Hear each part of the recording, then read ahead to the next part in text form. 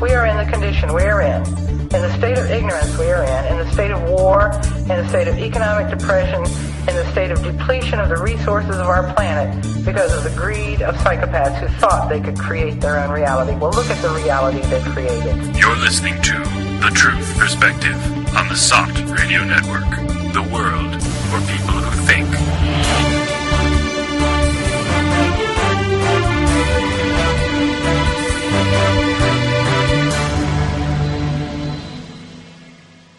Welcome back to The Truth Perspective, everyone. Today, I am your host, Harrison Cayley. Joining me, it's been a while, Bo Christensen's joining us. Hello. And we've got William Barbet in the studio as well. Hello, everyone. And today we are pleased to have joining us Jim Vieira and Hugh Newman. Jim and Hugh are the authors of Giants on Record, America's Hidden History, Secrets in the Mounds, and the Smithsonian Files. Now, this book came out in October 2015, I believe, and we're just getting around to it now. As soon as it came out, I saw it, but I didn't get around to reading it at the time. I put it on my Amazon wish list, and so finally we got a copy and managed to dig into it. And there's some amazing stuff in it. I remember the reason I was looking out for this book was a couple years ago Jim did a TEDx talk that was going around the internet for a while, which was really intriguing, and we'll be getting into some of the stuff that he talked about there and that Jim and Hugh both write about in the book. So to start out with, welcome to the show, Jim and Hugh. It's great to have you on. Thanks a lot, guys. Yeah, thanks a lot. Appreciate it. And to start out with, maybe you guys could just tell us a bit about both of you, how you came to come to this subject. I know there's a lot of subjects in the book, but kind of what led you to in this direction to eventually write this book? Maybe we can start with Jim and then go to Hugh. Sure. I'm a stonemason by trade. I studied Native American history and civilizations or tribes around the country here in the U.S. for about 25 years, and I was just fascinated with Native American stonework that isn't very well known about in the eastern half of the country. You know, we know about all the kivas and the cliff dwellings out in the southwest, but there were hillside forts and 55-foot stone mounds in Ohio and just really intriguing stone structures. And I ended up finding a lot of accounts in New England in the documents that talked about stone ruins existing before the colonists showed up. And by virtue of that search, I started to look through town and county histories, and I started to run in tangentially to these bizarre giant skeleton accounts all around New England. And I found they were often mentioned by professionals of the time, scientists and doctors and antiquarians, basically giving matter-of-fact descriptions of enormous skeletons, often obscurely buried in these documents like town and county history. So, I would delve into this and I would share my information with different people, with professionals, and I'd often get a lot of, those are exaggerations and hoaxes, and, it was the folklore of the time, or they were mastodon bones or whatever, and I didn't find that. I found that these were human burials, kind of uniquely and well-described human burials, like seating postures and anatomic anomalies, like the jawbone had fit over the face. So I just gathered steam, and I met Hugh, and we got together with Ross Hamilton, Micah Ewers, other researchers, and just compiled, essentially like 1,000 of these accounts in ancient America of 7-foot and taller skeletons, and then about 500 more worldwide, especially in Britain, Ireland, Italy, and France, and just the whole thing is fascinating and kind of a stunning alternative history, if you will. Hugh, what about you?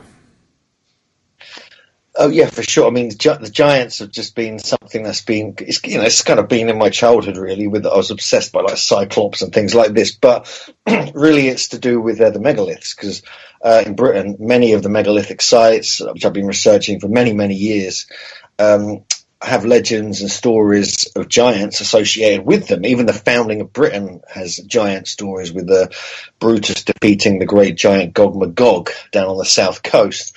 But, and I was kind of aware of this. I felt like it was all legend and just stories for a while. But then when I went to America, and actually, before I met Jim, I was exploring and researching all the megalithic sites in New England, right near where he lived, funnily enough. And at that time, I went to look at the mound culture sites. I came across the work of Ross Hamilton, and to some extent, David Hatcher Childress as well. I was actually staying in David Childress's house when Ross's book kind of fell off the shelf, and it's called A Tradition of Giants, and that was back in something like 2006, 2007. And I've kind of been researching. I knew about the giants in America, but that book really opened the door for me, and it made me realize this is a real phenomenon. And it utterly blew my mind. I read the whole thing in one sitting, and it really woke me up to the reality of these giants. And then I investigated some accounts down in Lompoc Rancho in California and other places. And eventually I met Jim at the conference that I organised back in 2011 in Glastonbury, Connecticut. We did a Megalithomania conference there, and we were talking a lot about giants. And Ross Hamilton, the legendary author of Tradition of Giants, who, by the way, we call the godfather of giantology for good reason, was speaking there via Skype. And I met Jim there. And from then on, we kind of realised, we have to kind of get our teeth into this. And we decided to put a book together. Like several years ago, this was. And that was probably in about 2012, 2013, we really decided to do it. But then History Channel kind of jumped in and stole Jim and did the Search for the Lost Giants TV show. So it delayed the book a little bit, but it kind of correlated and came together. And we, now we're stretching, since the book's come out. More accounts have been discovered in North America, and it's kind of causing a bit of a sensation. We even got lots of skeptics really angry at us, which is a good thing. And now one of them is actually quite nice to us, apparently. And it really did open the door, that book and that TV show, and really pushed it into like the mainstream. And now we're kind of looking at Britain, we're looking around the world, and all these stories from the Bible, myths and legends. There's a huge reality there, and it's just the reason I'm fascinated by it, not just because they're tall people, that isn't particularly interesting in itself, but the fact that it's like being erased from the historical record. And so why is that? What's that all about? What is the reasoning behind that? So this is something we kind of investigate from that angle, and also the relationship to these sites. Because in America, you've got all the mound culture sites, and most, a majority of the discoveries or the accounts we've looked at are found within these mounds, or certainly nearby, or sometimes related to some stone sites as well. There's a few connections in New England and other places. But all around the world, the megaliths are connected with the giants. So this is something, we want to push forward with and see what we come up with. Well, to get into some of the specifics for our listeners who haven't read the book or seen any of the videos, can you describe for us some of just what the typical account of these giants is? Like, so when you say giant, what do you mean, and what kind of remains or evidence have these people found? Like, what do you see in the historical records that you guys have discovered? One thing I'd like to mention before we get into that is what I found really interesting, the way you guys wrote the book, is that you looked at a lot of these case histories, and you also tried to weed out what were the fake news and stuff. And I really appreciated that. Oh, thank you. Yeah, we continue to do that. With the fake horn skull that goes around the internet, the Smithsonian destruction of skeletons report that was obviously false. You have to. This is a part of the whole dynamic of I'd say it's just across the board with human behavior. I found that agenda makes you stupid, and a lot of people have agendas, right? It's like we could live in this alternate universe in an echo chamber and whistle past the graveyard and not look at the other side of the argument. And for me personally, I engage skeptics who are reasonable, who aren't a-holes, who I spoke at Andy White's anthropology class a couple months ago. I work with professionals. I work with teams of archaeologists and digs for my shows. Like we just did a new Roanoke special that's coming out at the end of the month. And I have a really good relationship with a lot of professionals, and I bring it to the toughest critics, and we debate these matters, these controversial subjects. But if you don't look at the full breadth of an issue and actively try to debunk things that aren't, have no veracity, then you're just kind of a snake oiler, in my estimation. So Hugh, myself, there's people we work with, like Ross Hamilton, Andrew Collins, Greg Little, objective, reasonable people who are looking at a very controversial topic. And to address what was reported and found, I'll say, it's really stunning. Like heads of anthropology and archaeology in the 20s, 30s, and 40s and 50s are, along with the Smithsonian ethnologists at the turn of the century, are reporting 7 foot and tall skeletons routinely. 7, 6, 7, 8, over 8 foot tall. Giving dimensions and femur measurements, 28 inches, and circumferences of skulls like 36 inches in the Smithsonian Ethnology Report. And 1873, that's a really interesting one. One of the issues is a lot of these crumbled to dust. They were in ancient tombs opened up, and they talked about the scientists would pull the bones out and they crumble the dust, and it's like, that was thrown back at me like I made that up, frankly, so I didn't have to show evidence of giants, with my old TED Talk thing. But the honest truth is, just from like town and county histories and the Smithsonian ethnology reports talk about that. Their own scientists talk about that. But there are remains that were put on display. The town is abuzz, and it just seems like it all happened at the wrong time. These burial mounds sat there for thousands and thousands of years. Obviously, natives never touched them because they were so revered. And then the Europeans came in and just destroyed and desecrated and tried to basically, you can't destroy and celebrate a culture at the same time. And it wasn't part of evolution. The idea of giants, Native Americans that were sophisticated is something nobody wanted to see in power. They basically wanted to portray them as savage and disorganized. And the whole thing has ended up being a conundrum, and we're trying to piece together, the distant echoes of the past with all these records. Yeah, that's the one thing that I'd like to hear more about, because, first of all, it's confusing. Like, why are they so interested in hiding the true history of things from us? So, obviously, if all this is true, and there certainly seems to be a lot of evidence that it is, it gets into an alternative theory of history that changes a lot of things and makes things very, very interesting from a factual point of view. Maybe you guys can talk about that some more. Yeah, I'll jump in and then I'll let Hugh give his thoughts, just because, I like to make the point that there were conspiracies in the world. There's no question about it. Mm-hmm. There's like ruthless oil companies and whacked out politicians and sociopaths running corporations and everything. But in the academic world, it is not a vast conspiracy. It couldn't even be a vast conspiracy, because you just can't, like these independent, men and women just doing their job. Mm-hmm. The problem that I see is the limits of science, what is considered evidence. And, you get into this realm, like I will talk about a lost civilization. We could talk about some things, but I'll get into like my friends who are anthropologists and archaeologists. I'll just say, hey, there's evidence mounting that there was a cataclysm, a flood, and and then it's just like the mind goes blank. It's like I just told him the Earth was 2,000 years old, or I just saw a dinosaur. Got unicorns grazing on the lawn, and so there is no like intellectual curiosity or drive beyond that point. Yeah. So you have, which I understand. It's just like there is the scientific world. It's like what I can dig in the ground and analyze. So there is no look at all the things we're talking about. It's really a matter of what is considered evidence also. Like oral traditions all around the planet are telling the same story. Mm-hmm. The Rosicrucians, Freemasons, the great mystics, religious documents. I'll talk to wisdom keepers all around the planet, and they'll tell the same alternative story. And it's funny, like I'll try to be succinct here. All the entities I just mentioned, Freemasons, Rosicrucians, oral traditions, they all say there was a great flood, a cometary impact. They all fear the broom star. There was giants and little people as part of a lost civilization, Atlantis.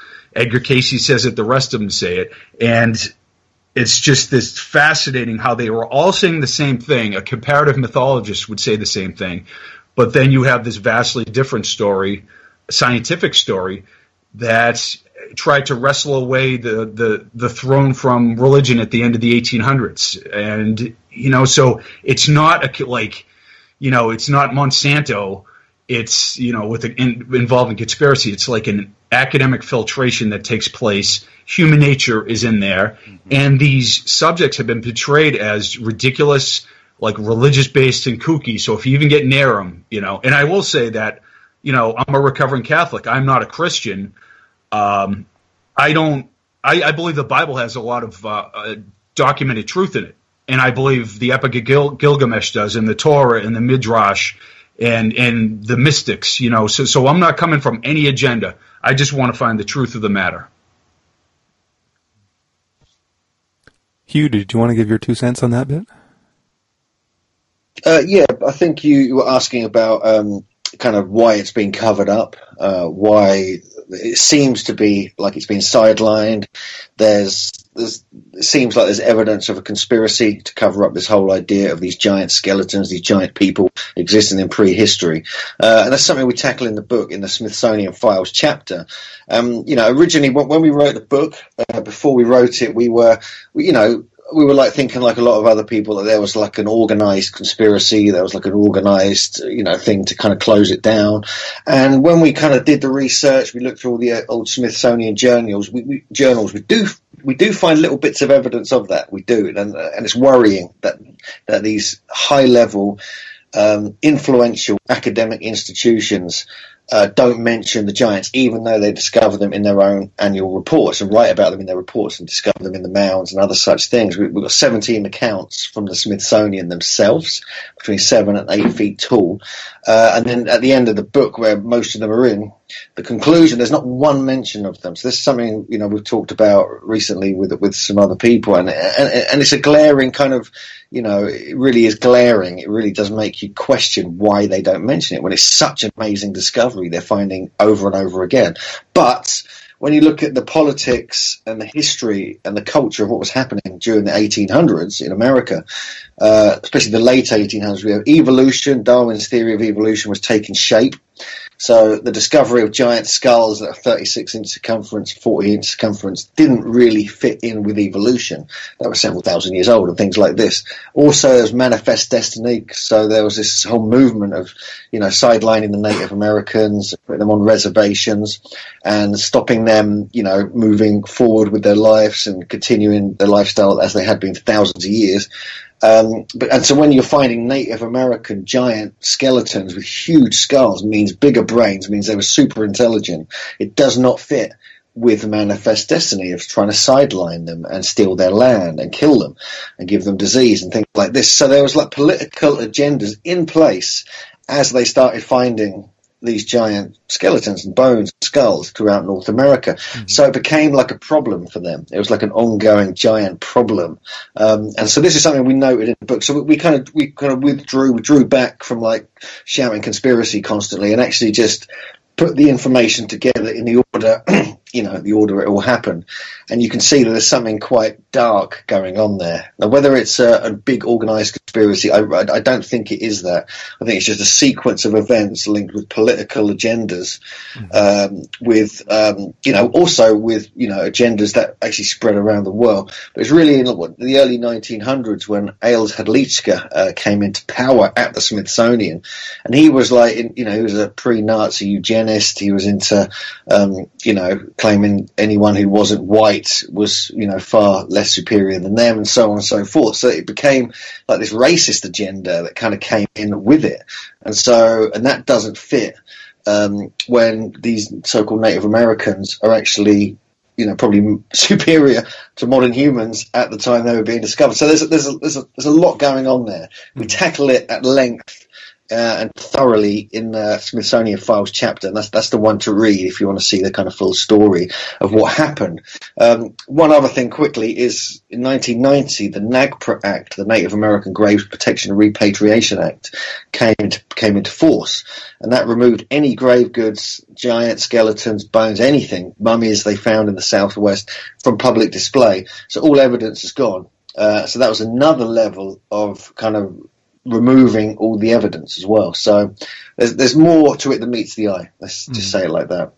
So it sounds like to me it sounds like what you guys are saying. During the times when these reports were actually coming in, there were, let's say, like historical, valid from one perspective, reasons for why these things would be either ignored or covered up to an extent, and then that puts us in a particular situation today where, because these things weren't focused on at that time and made into these kind of historical scientific precedents, today what we're left to are just these kind of historical anecdotes that, you can't go to the Smithsonian and see any of these skeletons still on display. So the scientists today, they don't have the evidence to look at now, so all they hear is, oh, there were giants, and then they think that's ridiculous, like you're saying, Jim, like unicorns grazing on the lawn. So there's no real incentive to look at it, and there's also the fact that even if the people back then weren't thinking of it at the time, today, if this were to become big news where the scientific community actually took it seriously, there are huge implications that, like you said, challenge some very fundamental beliefs about history, the course of humanity, what was actually going on 12,000 years ago.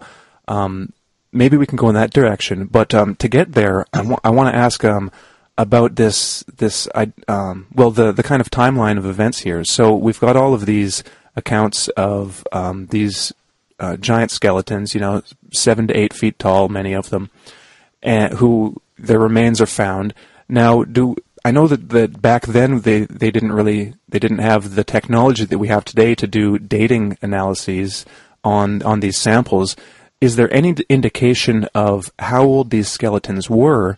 And a second related part of that question, I know there are some accounts of colonists coming over and actually encountering live giants. So I was wondering if you could kind of reconcile these two. Like, when were these giants actually there? Did they ever actually leave? When did they disappear? Maybe you can clear that up for us. Yeah, I would say all the early explorers, the famous ones, Coronado, Magellan, John Smith in Virginia, Vespucci, from Patagonia to Virginia, they all encountered enormous native peoples, described between 7 and 9 feet, if you can believe it. Tuscaloosa in Alabama are almost 8 foot tall, and his son, the same size. These trained observers kept encountering giants and tribes of natives that were particularly tall. Thomas Jefferson, we read in the book, he meets Osage warriors 6.5 to 7 feet tall, and they were described as like noble and stately, handsome and awe-inspiring and massive. And we're not talking skinny NBA plays, like just huge, robust kind of beings or people being described. And the remains go back from 1700 to probably 1000 BC or something like that. We know the Adena people were particularly tall. The royal class elongated their skulls. These are the skeletons we find in the mounds in the eastern part of the country. The oldest mounds being the Adena ones, I believe. Well over 7 foot tall. So. And that poses the question: where do these tall ones come from? There are different stories. There's like there's the idea that the Native Americans, there was a royal class of more like benevolent of giant people, of the legend of the tall ones, the great civilizers who showed up after the flood 12,000 years ago. And then they speak of like a pre-flood malevolent race of giants all around the world. And the native peoples talk about them being cannibalistic and, fierce with red hair. And we get the Lovelock Cave stories and the myths and legends. It's just a wild thing that all these native people. Now, if you look at the history, we keep going back, pushing back the dates in the United States, pre-Clovis, 18,000 years, Cactus Hill, Virginia, Meadowcroft Shelter, Monteverde. So the dates that continue to go back, and there's new theories being proposed, like the Solutrean hypothesis, or they came in boats or whatever. But, there's a real mystery here because it doesn't seem like out of Africa is meshing with the story of giants. It seems like Was there a lost civilization that all these sources talk about? Was there an Atlantis that existed? And that's where everybody pinpoints, like Edgar Cayce and religious documents and Rosicrucians, Freemasons, that there were giant people, part of the civilization.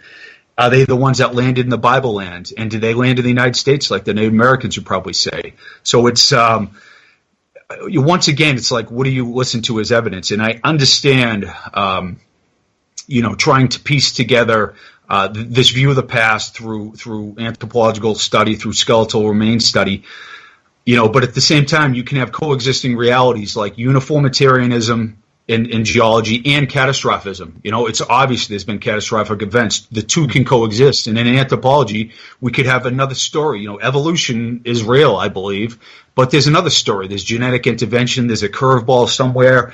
They just found hobbits in Indonesia in 2002, 2003. It's, for me, like all throughout history, when are we going to learn our lesson? Galileo was put under house arrest. Velikovsky with Worlds in Collision, he was derided. Graham Hancock, who I think is brilliant and reasonable and objective, he's always catching heat. He's, being mocked like he's a pseudoscientist or whatever. And it's just like, pull your head out of your ass and look at these things objectively. And I would not, to arrogantly look at like we have all the answers, is idiotic. What do we have wrong? What's the 14% of theories that we have wrong? Let's look at them as a society. Mm-hmm.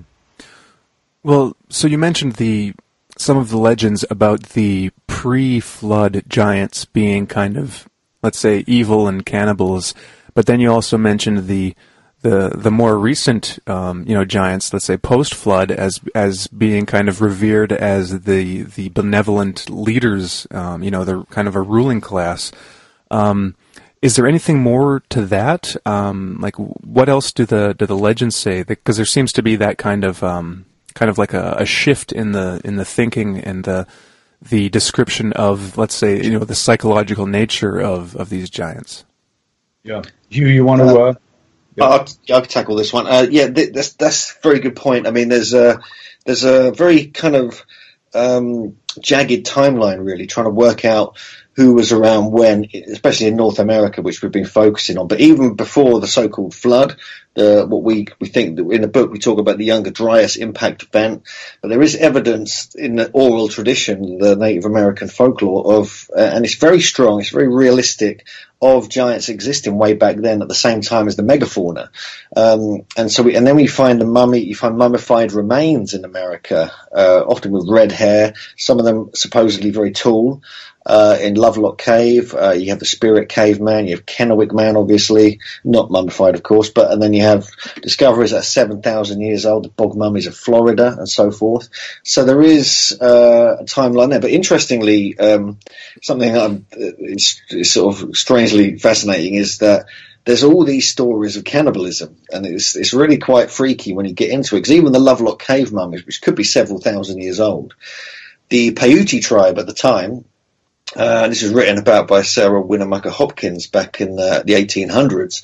They talk about the legends of this race of red-haired people, these vicious kind of tall people around the area of Humboldt Lake and Lovelock Cave, who used to terrorize them and eat them, and actually just eat them for breakfast and lunch and dinner and so forth. Yum yum. And so you have this kind of problem, that they have to deal with.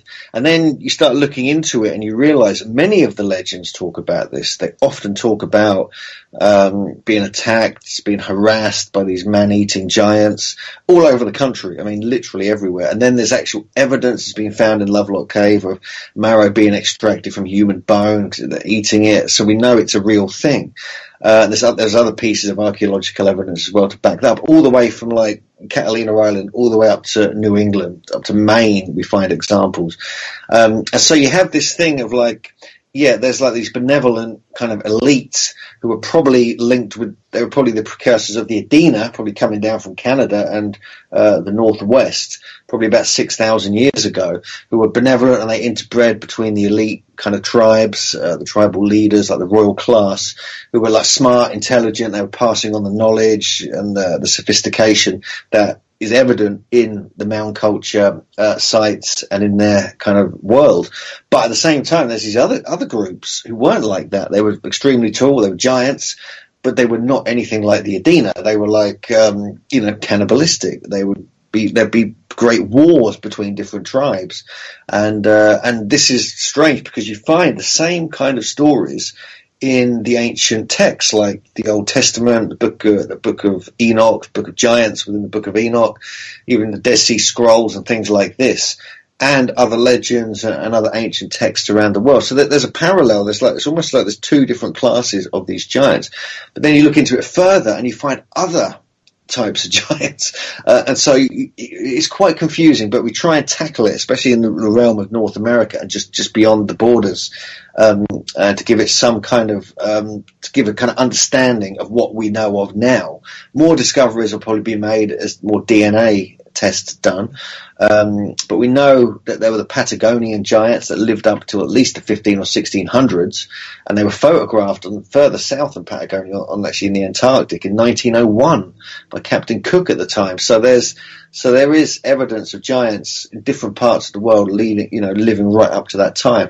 And the DNA thing is really interesting. We when we wrote the book, we did all the latest research, all the latest data on the DNA and the migrations, and it's quite startling when you really think about it. But one of the things that I was very strongly kind of convinced of is that there may have been an origin point within North America itself of these giants, because that's what a lot of the legends state. But that's still more research needs to be carried out there. What do you mean by an origin point? What might be the hypotheses that on what's the nature of that origin point? This is the idea of it's called American Genesis. This is like a theory that's been going around for about 15 years, but never taken seriously. First put forward by Jeffrey Goodman, who's an archaeologist, and actually wrote a book called American Genesis. It's been taken on by some other people. Even one of the dental anthropologists we actually interviewed for the TV show and book, and she's now talking about that like the beginning of man as such, it's not all out of Africa 100,000 years ago. Mm-hmm. There's different points around the world where humans originated. They didn't necessarily come from one place or from apes or whatever. There's a whole different theory coming forth.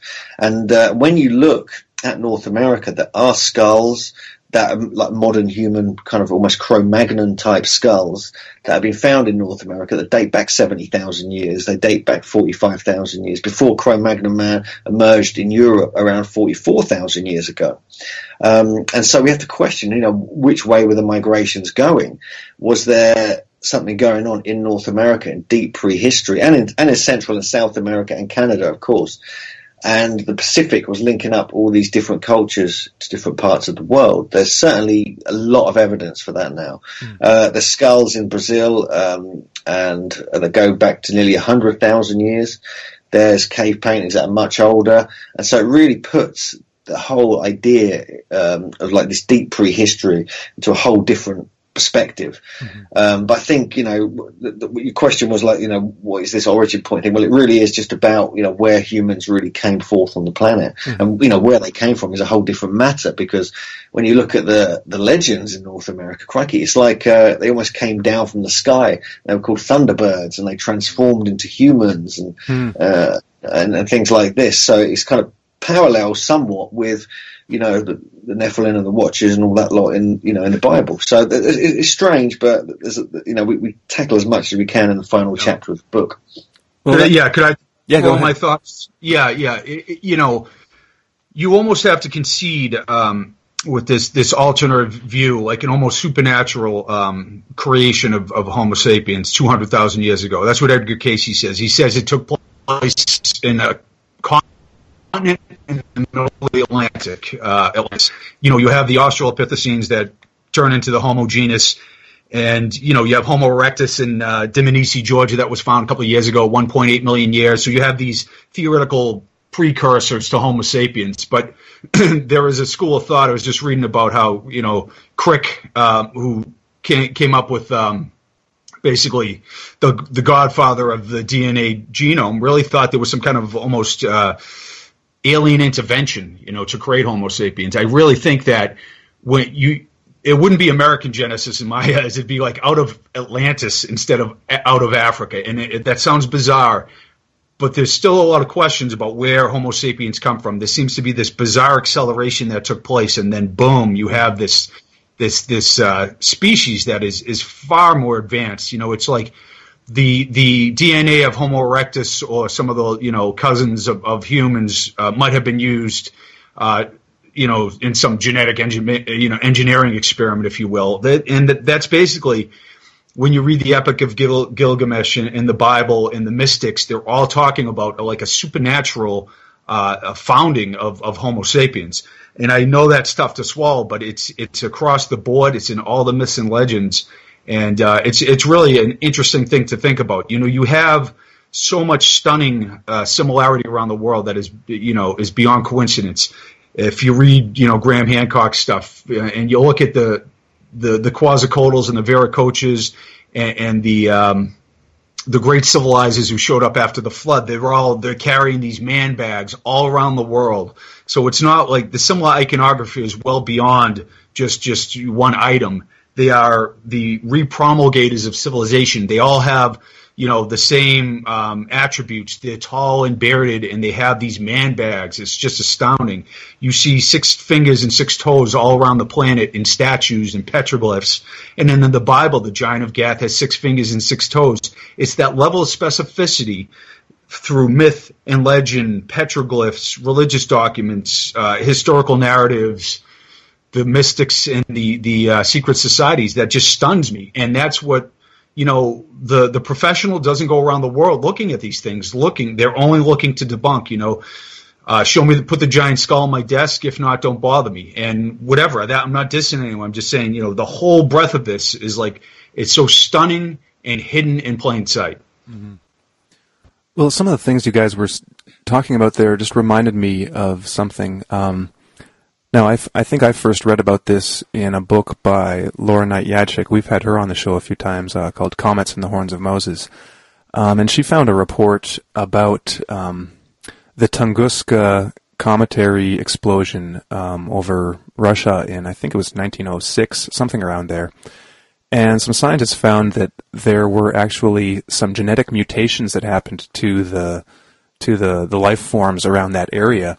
And that kind of, in the book, it sparks this kind of idea that cometary bombardments can induce kind of these genetic changes. And for me, that raises the question, because you guys mentioned all these flood myths and the idea of the cometary bombardment around 12,000 years ago that caused this massive destruction over North America. I know Graham Hancock wrote about it in his latest book.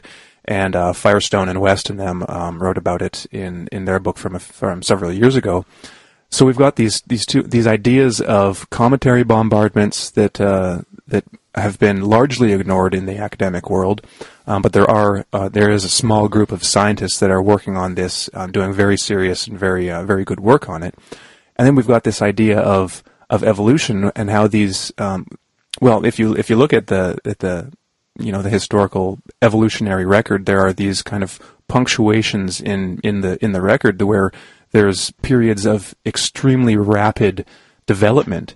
And so I'm wondering if there might be a connection with this catastrophism, because possibly with these comets. Because if you think about it, a new species comes from the air. Well, there may be a supernatural element to that, but that might be kind of inextricably intertwined with a physical aspect, being this chaotic introduction of these cometary bombardments, which come repeatedly, cyclically throughout history, that kind of introduce this whole level of mutation in the species existing on the planet, and that might be the kind of let's say mechanism for this like rapid growth, rapid development of new and more complex species.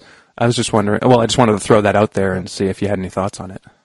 Yeah, I'll just give my quick, it's very good to remain sober and scientific. There's no question about it. And I often say I wish this mystery wasn't so seemingly supernatural, if you will, because, I'm the kind of guy that, like, I'll go to Pumapunku, I'll look at a stone, I'm like, let's give a piece of gray andesite to 10 master sculptors with the tools of the time, and I don't think they'll be able to do that. Or let's date this site, or let's look at how Sacsayhuaman was built. I could show you examples that are just outrageous that I don't think the people of the time could have pulled off. Or let's see why there's elongated skulls all around the planet. Mm-hmm. But the honest truth is, like Edgar Cayce, the Bible, the Rosicrucians, the Freemasons, Plato, Madame Blavatsky, and all these religious documents talk about like the original Homo sapien, or the Adam, if you will, being an androgynous being. And every culture has the myths and legends. Quetzalcoatl was the son of an androgynous being, and they essentially talk about the birthing of the human race of Homo sapiens, like being this kind of like a supernatural event from an androgynous being. It sounds so strange to say, but if you spent 486 hours researching it like I have, you just see all around the world the hermaphrodite statues, the representations of these like a supernatural androgynous god. You wonder why you have two versions of history, right? Mm-hmm. One is like the one that we're all taught, that flies in the face of every religious document, every myth and legend, every conceivable alternative piece of information that has come from the past. Like it's just stunning how different they are. Mm-hmm. And then the honest truth is, what I'm talking about, what we're talking about here, this alternate view of history that has some supernatural elements to it, I honestly and firmly believe it's mostly accurate. And in 50 years, we're going to look at that model as much more accurate. Just think of how precise and important these oral traditions are all around the planet that is saying the same thing. How accurate they are, how science keeps proving through tsunami frequency understanding and all this stuff. And I just find it, there's two models, and I just find that one is just much more stunningly accurate and lines up with all the oral traditions. Mm-hmm. And I know that sounds weird, No, that's all right. Yeah. And it's funny because, I appreciate Graham Hancock. He's really, being objective and being scientific, and Randall Carson. And, I went down and talked to Al Goodyear down in South Carolina at the Topper site, the 55,000-year-old pre-Clovis site that he believes he found. And, I'm walking in both worlds. I just have to say, as an investigator and a detective, my gut is leading me in a different direction. It's stunning, the symbol iconography, the myths and legends, and it just draws me in that direction without agenda, quite frankly. Yeah, and when you look at it, it is a massive mystery, and it's one that's been totally ignored by the scientific community.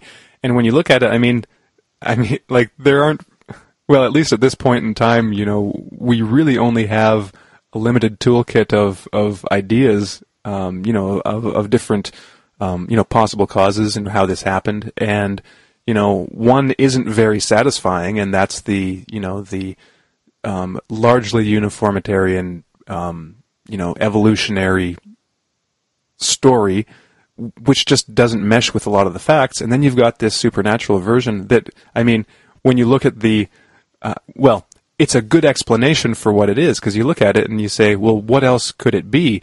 There may be that mysterious, unknown third explanation, but as it is, we've got these stories, and, they do tend to account for the facts, as we see them. So I think that's at least a starting point from which we have to go. And like you said, in 50 years, I think if people are at least giving the, not necessarily the benefit of the doubt, but just acknowledging these stories and looking at them, I think will make a lot more development, or a lot more progress in understanding this, the real history of humanity than by ignoring it.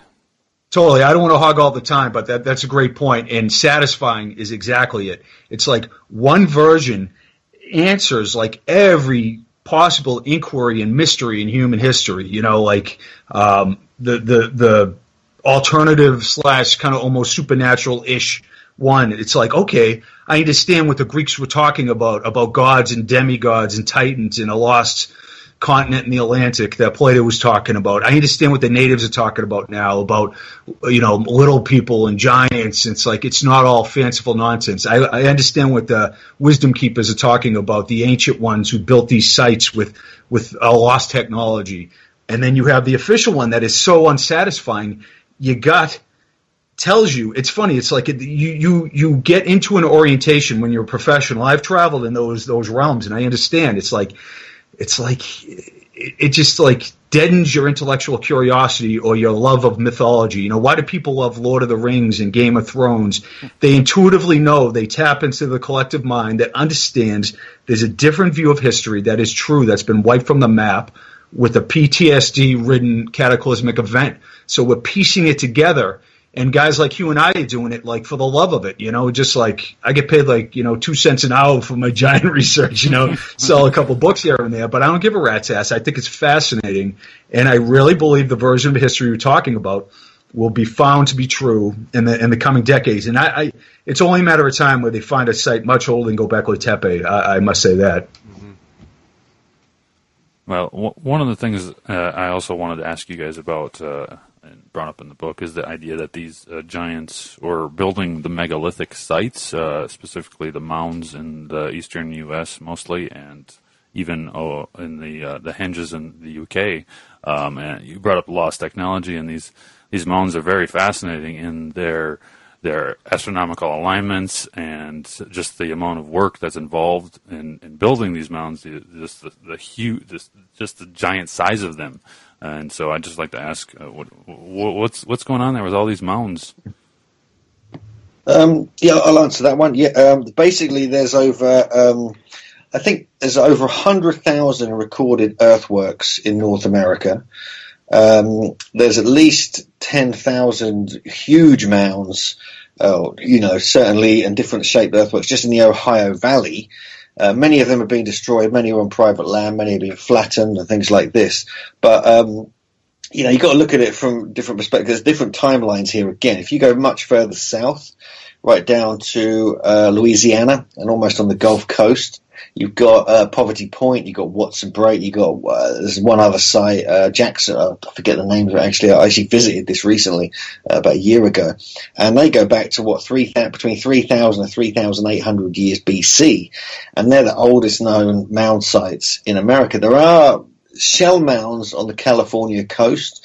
There's one bit of carbon dating that goes back 20,000 years, which is, we can't quite get my head around that one, but I'm not sure if it was a bad technology at the time when they did it, I'm not sure, but it's there and it's in the record, and we mention it very briefly in the book, I think. But mainly you've got the Adena mounds, which date from officially around no more than really 1,300 BC. Please correct me here, Jim, if I make any mistakes. And then we have the Hopewell mounds, probably from something like 400 AD onwards, and then the later cultures like Fort Ancient and other such people come in and change them. But the Adena ones are the most interesting. This is where the real research is happening. We've got our good friend Greg Little and Andrew Collins are working on this, and a few other people. And this is the really relationship with the giants, and this is what they're found in. They're literally found inside, buried deep, often below ground level, deep below in the ground. So often they're not above ground level. People don't realize this. And they're stone chambers. Some of the mounds, like Miamisburg, had stone facing on it as well, so it's more like a pyramid. And there's other such sites which are just so large, like Newark, and ones around Chillicothe, which are massive, complex geometric earthwork systems covering many, many acres, which encode geometry, metrology, astronomical alignments, geodesy, linking up with other sites around the country. We have similar ones down in Florida. You get them way up north as well, along the whole northern Canada edge, going up to the Great Lakes. Literally, mainly they grip around the kind of Mississippi, but they spread out from there. But you do find them in different parts of the country, and there's so many of them, and they're quite sophisticated. They've got stone enclosed within them, and the giants are involved. And so we have to question, why is this overlooked as a reality that these giants may have been involved in the construction of these mounds? You get remarkably similar earthworks much further south, going into the Olmec world in Central America, the other side of the Gulf Coast. They have mounds there. They have earthworks. They have huge cities made of earth with stone facing and stone chambers within them. It's very similar, in fact, when you really look into it. In Britain, Europe, you got obviously a very similar thing, which is probably a bit older. So you have to question, did the influence come from Europe, or which way round was it? Because the very earliest ones in North America are kind of on par with some of the oldest ones here. And so you got, there's a big question mark about who was doing what and when. But again, many of these sites in Britain, there's legends and stories, and we found accounts of giants as well, not in the same extent as we find in North America, most notably the Ohio Valley, but most certainly, there are correlations with the metrology, the geometry, the design, the style spec, the legends, the stories, the astronomy, and so forth. So, it does fit the theory that there was a great culture in prehistory that influenced all, cultures all over the world. Yeah, I mean, one of the things that it reminded me of was the reason why I think there is some sort of Atlantean connection here is because if you read about like Plato's description of Atlantis, I believe Andrew Collins wrote a book about that. Many of the Atlantean cities, at least that Plato described, are similar in the earthworks and the moats and the raised terraced areas where like the people would live. And it really reminded me of that and how it supports the idea of an Atlantean kind of dispersal of people throughout at least the United States. Yeah, good point. Greg Little's book about Edgar Cayce's legacy of the mound builders. Edgar Cayce gave 68 readings on the mound building people. It was really, it's so odd that Cayce basically gave readings. If people don't know Edgar Cayce, he had an 8th grade education, and he would go into a trance state in the late, from Hopkinsville, Kentucky, I think. And anyways, he gave all these health readings, but then he started to talk about lost civilizations and past lives, out of nowhere, and they recorded this. It's at the ARE Library in Virginia Beach. So anyways, Cayce talked about the mound builders in 68 different readings. He talked about the ones in the mound builders in Florida being of a much larger stature than the current people of today, and they were proportionally large, which is interesting because the skeletal accounts we find always talk about proportion. But anyways, he talked about the influence of essentially the early mound builders around 3000 BC came up to avoid the sacrifice cults that were going on, and they were more benevolently oriented. And a lot of the earthworks, like at Portsmouth, Ohio, you see the exact duplicate representation of Plato's central city of Atlantis. It's in Greg Little's book. It's in our book, too. We got permission from Greg. But it's this earthwork, this ringed earthwork that Squire and Davis surveyed and cataloged before it was destroyed. It's just stunning how similar it is. And, Cayce's saying this thing, and then bam, right here you have this kind of freak show similarity going on. And archaeologists have never been able to describe why there's moats there. It's the oddest thing. All around the planet, we have pyramids everywhere. We have the most enigmatic and crazy things. The creator gods are rocking handbags and the similar iconography, right? You would think if history were this boring kind of version that we're getting, we would have this kind of mundane landscape. It's like we dropped on a freaking alien world, and it makes no sense because we're looking at it the wrong way, and we're not looking at it through the eyes of myths and legends and oral traditions. Yeah, I mean, I'm reading Greg Little's Mound Builders book right now. It talks about Cayce's readings, and it really is fascinating, and how Cayce is talking about things that only came to light much later because of archaeological findings, and the idea that the lost tribes of Israel populated the U.S. and then went down to Mexico City, and the Adena cultures, and even coming down from Canada as well. These mounds, like the Serpent Mound, if anyone looks at the building of them, it's really quite fascinating to me. Absolutely. I mean, you could jump in there, but I'm glad you're reading that book. It's awesome. I'm writing a book on the search for Edgar Cayce's lost world right now. And when we traveled in Peru and Bolivia, every outrageous megalithic site we encountered, Cayce's talking about it essentially like being an Atlantean colony. Mm-hmm. And I'm like, and I understand that impulse is like, it's like you're talking about, oh, it's so wacky and crazy, you're out of your mind, but it's like, wow, man, shit, is this how they did it? I would look at, you can't get a micron, forget about a hair or razor blade, between so much stonework and, for me as a stonemason, it is like, you can't express to people how effed up the stonework is. Yeah, I mean, if like one of the videos you have, you're showing one of these dolmens, and they're just so huge. It's like, how did they ever get there? The dolmens, the weight of these stones, just like at Stonehenge. I'm befuddled. Giants did it. How'd they do it? Did they just lift these things up? Did they have amazing technological abilities? Did they have things that we're not aware of? I'll jump. You can answer. Yeah, Cayce says specifically they used like gases, lasers, vibration, sound. That they had this technology that helped them build a site like Sacsayhuaman, or so. And at the same time, I'll say let's not underestimate human capability, because we know the Romans built incredible stuff, hundreds of tons. So you just can't look at everything and say that's impossible. There's a lot that humans did that is whacked out, but then there are things that are off the hook that, ironically, Cayce identifies in his readings. So I'll throw it to Hugh. He probably has his own thoughts. I mean, just looking at the stories and the legends, and even discoveries, in mounds near Stonehenge, they found extremely tall skeletons.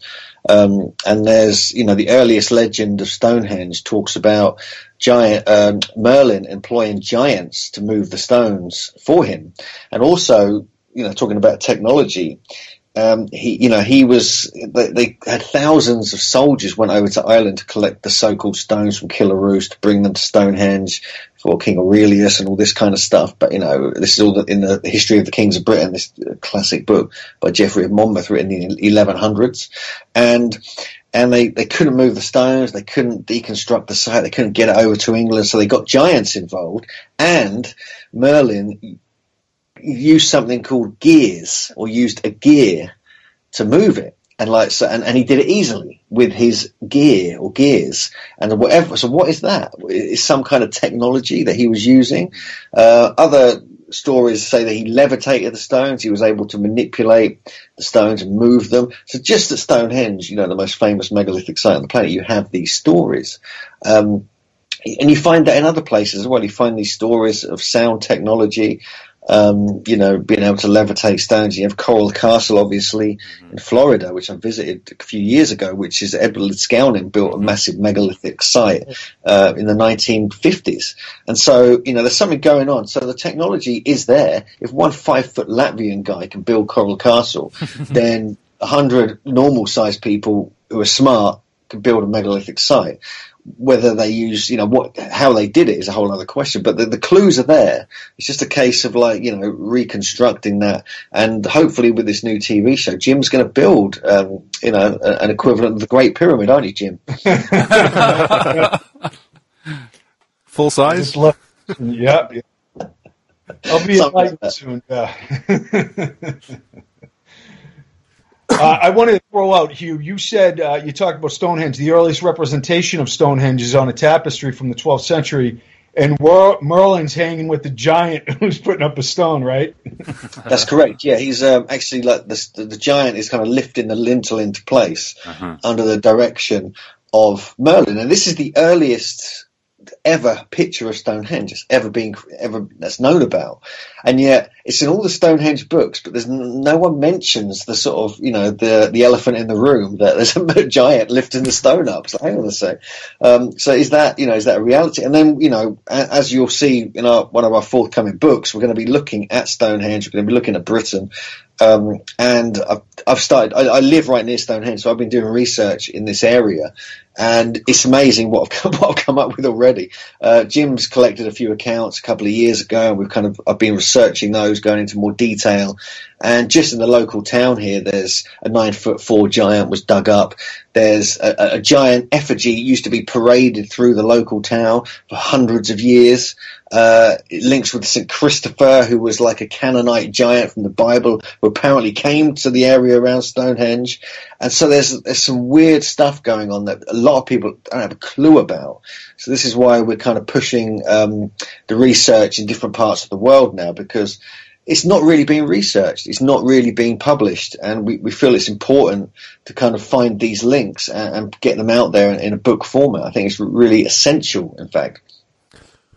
Well, I wanted to ask you about one other type of, human remains or human-looking remains that have been found. But before I get to that question, you just mentioned that you guys are working on another book. I wanted to ask, first of all, what you've discovered, in the time since you published this book that is relevant, and then if you guys can just describe some of the projects you're working on now and when we might be able to, see them in the future. Mm-hmm. Yeah, Jim's coming over here. We're going to be working on, we're kind of keeping it under wraps a little bit because we haven't fully decided on the exact kind of format yet. But basically, I'm harassing Jim that we do a book on giants in Britain because, we want to do a worldwide book. We want to kind of, do all that kind of thing. But there's so much going on here. I've been digging into the records. Jim's done a ton of research already. And there's so much here, and there's only one or two books that have been written about it, like back in the 1970s. The brilliant book called Sowers of Thunder by Anthony Roberts. I do recommend that if people are interested in ancient British giants and giant lore and folklore. It's a brilliant book, absolutely inspirational. And he's a big influence on me, actually. He was like contemporary with another of my mentors, John Michel. And so, yeah, and then we're going to be looking around the world. We've got ideas for other things. We want to, get into, because we both put our heads together over a lot of megalithic research, and things like this. So yeah, there's a lot of potential. We've got some TV shows we're hoping to get moving in the next year or two. And yeah, we're just going to keep working, keep pushing forward, and discoveries are being made. I mean, there's been discoveries. There's a very recent one Jim can talk to you about in Malaysia. Mm-hmm. And he actually investigated this, of a very tall skeleton that was uncovered. There's more accounts from America. They're getting sent to us. Giant artifacts in North America. I've located some giant bones in England that Jim and I are going to go and look at, when he comes here. And we're hoping to kind of look at the ones in Castleknock in France. We're going to investigate that, and so on and so forth. So there's, it's like a constant quest to try and find out the truth of these mysteries. Yes, Jim, did you want to talk about that Malaysia case a bit? There's a historian who reported finding bones of enormous dimensions. And then there were grave sites in Malaysia too, on this island that are enormously long. I talked to the Malaysian Tourist Bureau. I've thrown out a bunch of emails. What I got back was, my feeling is like, he's claiming to have handled bones of like 9 foot tall humans or something like that, which is well out of normal range. So I haven't got in touch with the historian. I feel like, it might smack of a little,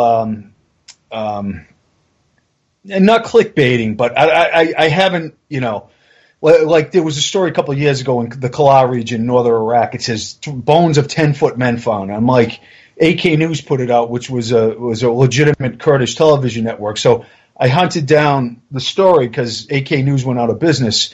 I got in touch with Dalal, what's his name? Sorry. His name will come in. Zuma Dilshad, a professor of Assyrian studies in Leiden, the Netherlands, and he's from the Kala region in northern Iraq. And those douchebags from Syria, from ISIS, are like destroying the place right now. But one of his students found 3 skeletons. One was 7'7" with a 12-inch skull. One was badly damaged, and one was a child skeleton. So the story got it all wrong, reporting 10-foot men. But what I did find out was there was like a 7'7" skeleton with a 12-inch skull. I don't know if it's been how studied it's been, because obviously there's a ton of conflict right there. But these are the stories you got to look into. You just can't sit back and and that's one of the problems. There's so much BS on the internet that if you don't debunk this stuff, if I could be a debunker, quite frankly, I could sit back and pick and choose and be a big hero and pretend I'm smarter than everyone. And, but I if I'm going to look into the tough cases, I got to look into the weak ass cases too and debunk them. And Hugh does it. Andrew does it. Hancock does it. I really appreciate that. Brian Forrester does it. These are all authors you should read if you're interested in these studies. So I'll throw out that on January 23rd, I think it is, here in the United States, my brother and I did a second 2-hour documentary on the lost colony of Roanoke and the Dare Stone. And if I will say myself, it came out pretty slick. We've fought to raise the IQ of the show, the shows we do, create a different model. We work with, I think, a dozen different professionals in a sense of camaraderie to figure out these problems.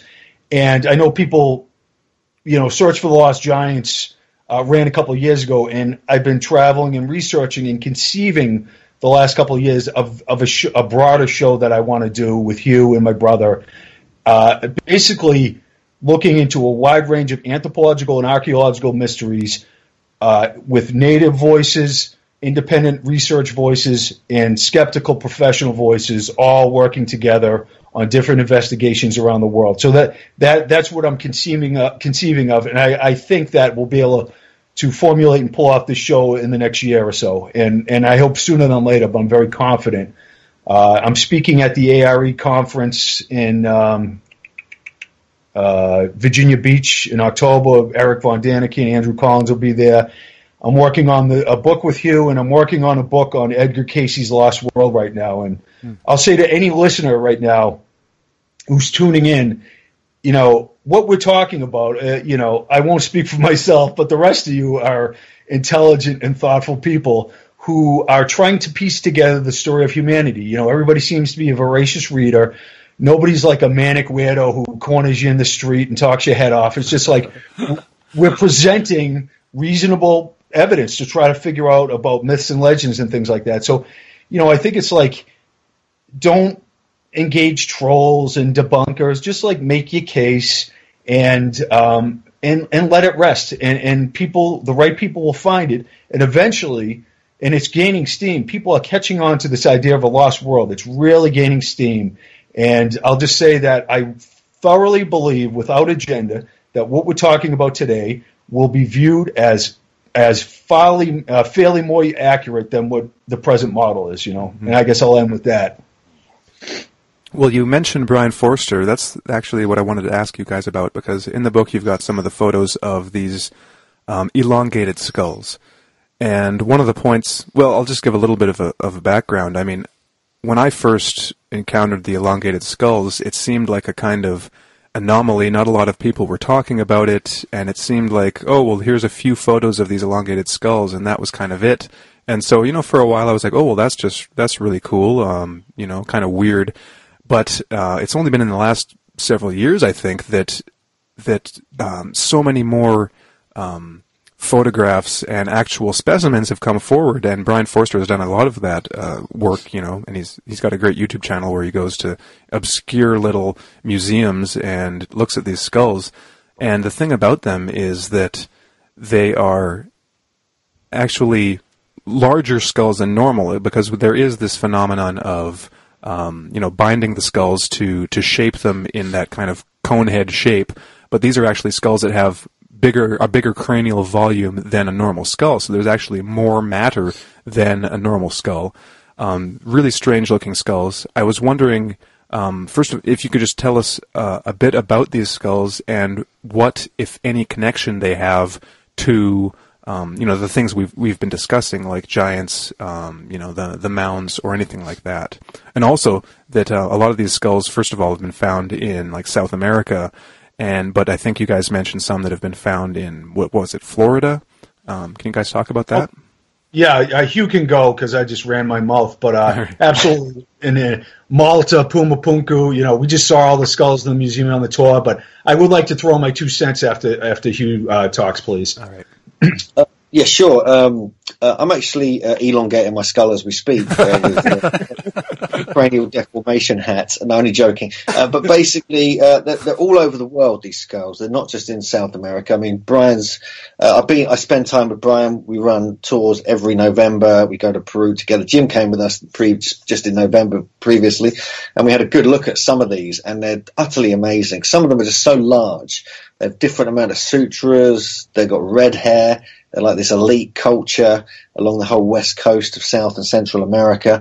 I've seen them in Olmec land all over Mexico. I've seen them some in North America. Quite a few mound sites in North America have these skulls. Some of them are related to giants. We know. We feature it in the book in the anatomic anomalies chapter. We have a whole area about cranial deformation, elongated skulls. So there is a relationship. The elite were doing this to their skulls. There is a strange theory coming forth based on DNA evidence, actually, that indeed some of them are natural, because there's been babies and fetuses found that have elongation of their skull. So it's like a natural thing that can occur as well. So this is where it gets weird, and like there's almost like a different DNA kind of thing going on. They've been found across Europe, the Middle East, South Pacific, Japan, almost every country in Russia, around the world, Africa, Egypt, the list goes on. So it was something that people liked to do in prehistory. Now, why they did that, I have no idea. Whether it was something to do with a lot of people say it's to do with the elite, a royal class. It could be to enhance the pineal gland. It could be to emulate the gods who were around thousands of years ago. It could be to, enhance, faculties of the brain. So you could then, maybe it'll enhance certain glands. So your telekinetic or psychic abilities will be increased, or your intelligence even. And so, yeah, you do get that. And I think there's a connection. There's one area we write about a whole chapter about in the book, actually, about Sonora in Mexico. Jim could talk about this maybe a bit more detail, but there's an area where in the 1930s, a whole load of giant skeletons, mummified remains with red hair were found up to 8 feet tall, I believe. And more recently, this is all forgotten about. This is all covered up. Smithsonian were involved in it. And then more recently, I think 2012, within 20 miles of there, at another site, probably more modern, a little bit more recent, probably 1,000 or 2,000 years old or something, a whole bunch of elongated skull skeletons were found, extreme elongation. And that's just raised so many questions. So, were these two different elite cultures, were they kind of, did they know about each other? Were they around at the same time? And again, this is one aspect of prehistory which is very neatly covered up, and we have to question why that is.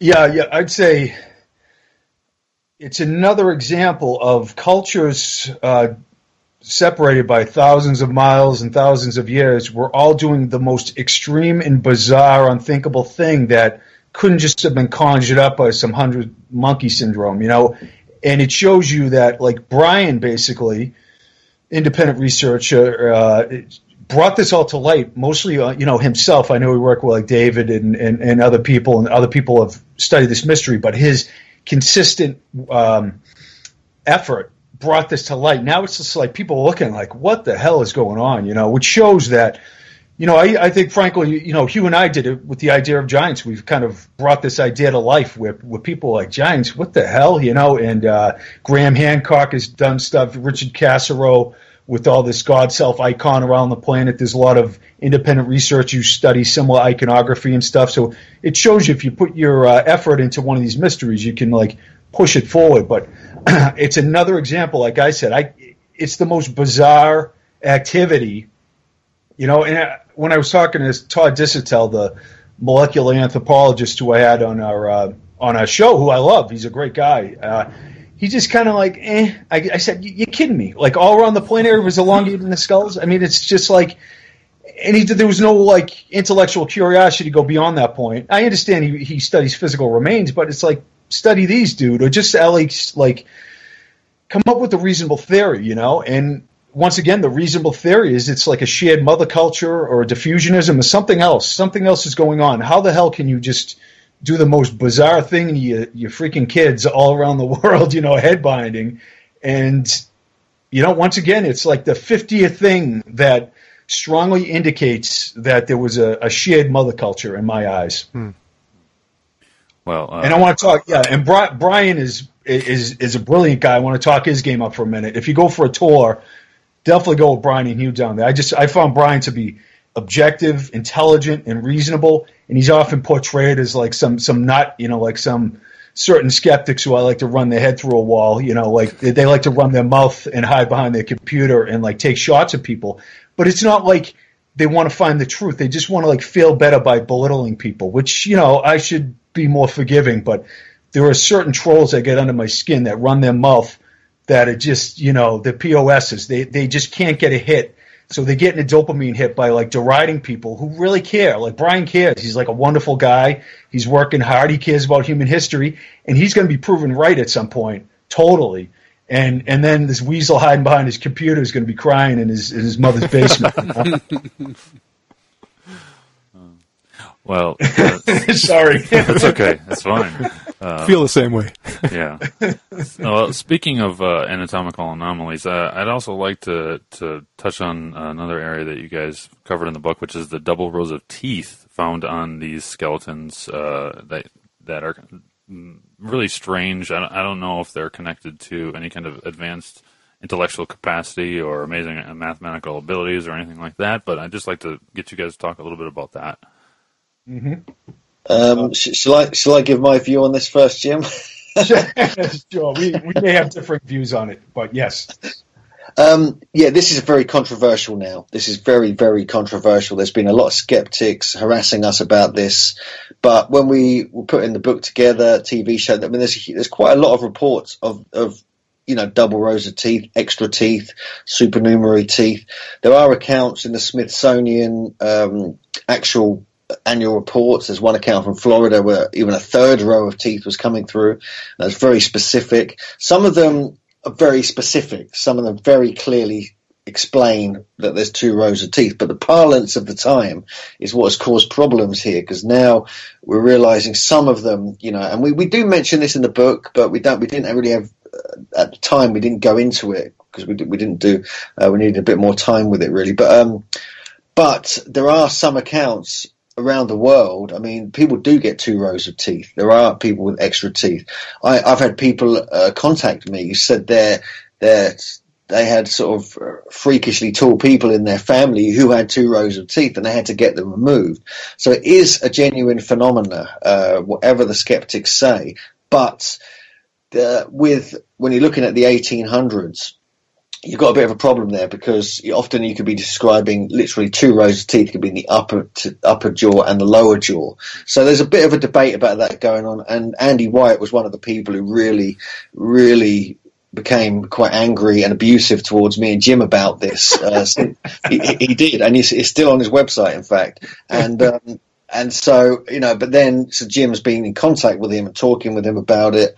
So I think there's something going on there, but not all of the accounts can be, you know, absolutely 100% sure about it. I mean, we did say that in the book. We never claimed every single one of these accounts is true, but there are just some accounts which are just so descriptive and clear in what they're saying that it's really hard to ignore it as a thing. I mean, we spoke to the dental anthropologist from New York University, and she was intrigued by it because she showed us evidence of extra teeth occurring, you know, in prehistory. She showed us some, you know, actual examples which we looked at and we featured in the TV show and in the book. So it is a thing, and she suggested maybe it's because of the size of the person. There's a trigger, you know, a genetic trigger, which more teeth would grow in. And we know from the Canadian Lakes area, there was tribes who were growing, you know, on average, they were increasing in height by about an inch every 100 years, or was it 1,000 years? And they also had extra teeth. Some had double rows of teeth, and this was clearly stated in the academic record. So there is a thing going on with that. But some of them are to do, the problem is the parlance of the time, the way people used to speak back then. Over to you, Jim. Yeah. Andy White, anthropologist from South Carolina, I talked to him. He had written about double rows of teeth around when we were doing our show. So I spoke with his anthropology class a couple times, and we hung out for a couple days and talked about all these things. And he was saying that when he was doing reports in the 80s, he started to find all these accounts of giants with double rows of teeth working as an archaeologist or an anthropologist. And he came up with this idea that he thought it was the parlance of the time. A double row of teeth meant like perfect teeth, like up and down, because, these colonists obviously had far worse teeth than the native skulls that often had perfect teeth. And I believe he's onto something. I believe that, a lot of the accounts we find, like in England and France, they never mention double rows of teeth. They do mention jawbone over the face, however. And I came to the conclusion that I think some are legitimate, like the Smithsonian reports of even a third row of teeth, the supernumerary teeth. But I don't think like every account of double rows of teeth is so, because you would find more in the anthropological record. You would find more evidence of this, like professionals, like there's graveyards of teeth in New York. Graveyards of skeletons they're all portrayed as having double rows of teeth. And it's like, if there are 300 skeletons with double rows of teeth, then we're going to see more of this in the record. So I believe that Andy is probably correct to a certain extent, and then Hugh is correct in saying that some of these are like weird anatomic anomalies or supernumerary teeth or something else is going on. But what I was telling Andy was that this strengthens my case even further, that these are real human skeletons that were documented, right? This is another like layer of it. Like, yeah, you're analyzing a skull and you're looking at the teeth, and if they're not double, you're commenting on how perfect they are, or how the jaw fits over the face, because this whole thing gets dismissed as like these are all hoaxes or mastodon bones. And I'm like, no, these are human skeletons. They are stationary objects. They're not getting up and moving around, and they are being measured by professionals at the time, given specific measurements. So it kind of strengthens the argument that there's more to look at in this mystery. So that's my take. Well, one of the things that you guys brought up in the book that I thought made a lot of sense in relation to these double rows of teeth was the fact that... It was probably my chapter. Well, I mean, it was. I think even the anthropological dentist that you guys were dealing with was the one who said it, that the giant's jaws were so big that the mouth maybe had naturally grown a second row of teeth. Mm-hmm. Well, you mean you're that big, you got to eat a lot of food, maybe you need a few more teeth to chew it with, But what were they eating? That's the question. Yeah. Were they cannibals and all that? You need extra teeth to get through. Get to that marrow. The marrow. Yeah. It could be a weird thing like 6 fingers and 6 toes too. It could be some literal anatomic anomaly associated with enormous people of the past. Once again, who's rocking 6 fingers and 6 toes? It's the weirdest thing. It's like, I know people have it. It's funny because it's a genetic condition, but it's clearly associated with giants. Once again, it's like the author Edgar Casey talks about it. Like I said, petroglyph statues in the South Pacific, all these isolated islands. Why did all the creator gods have 6 fingers and toes?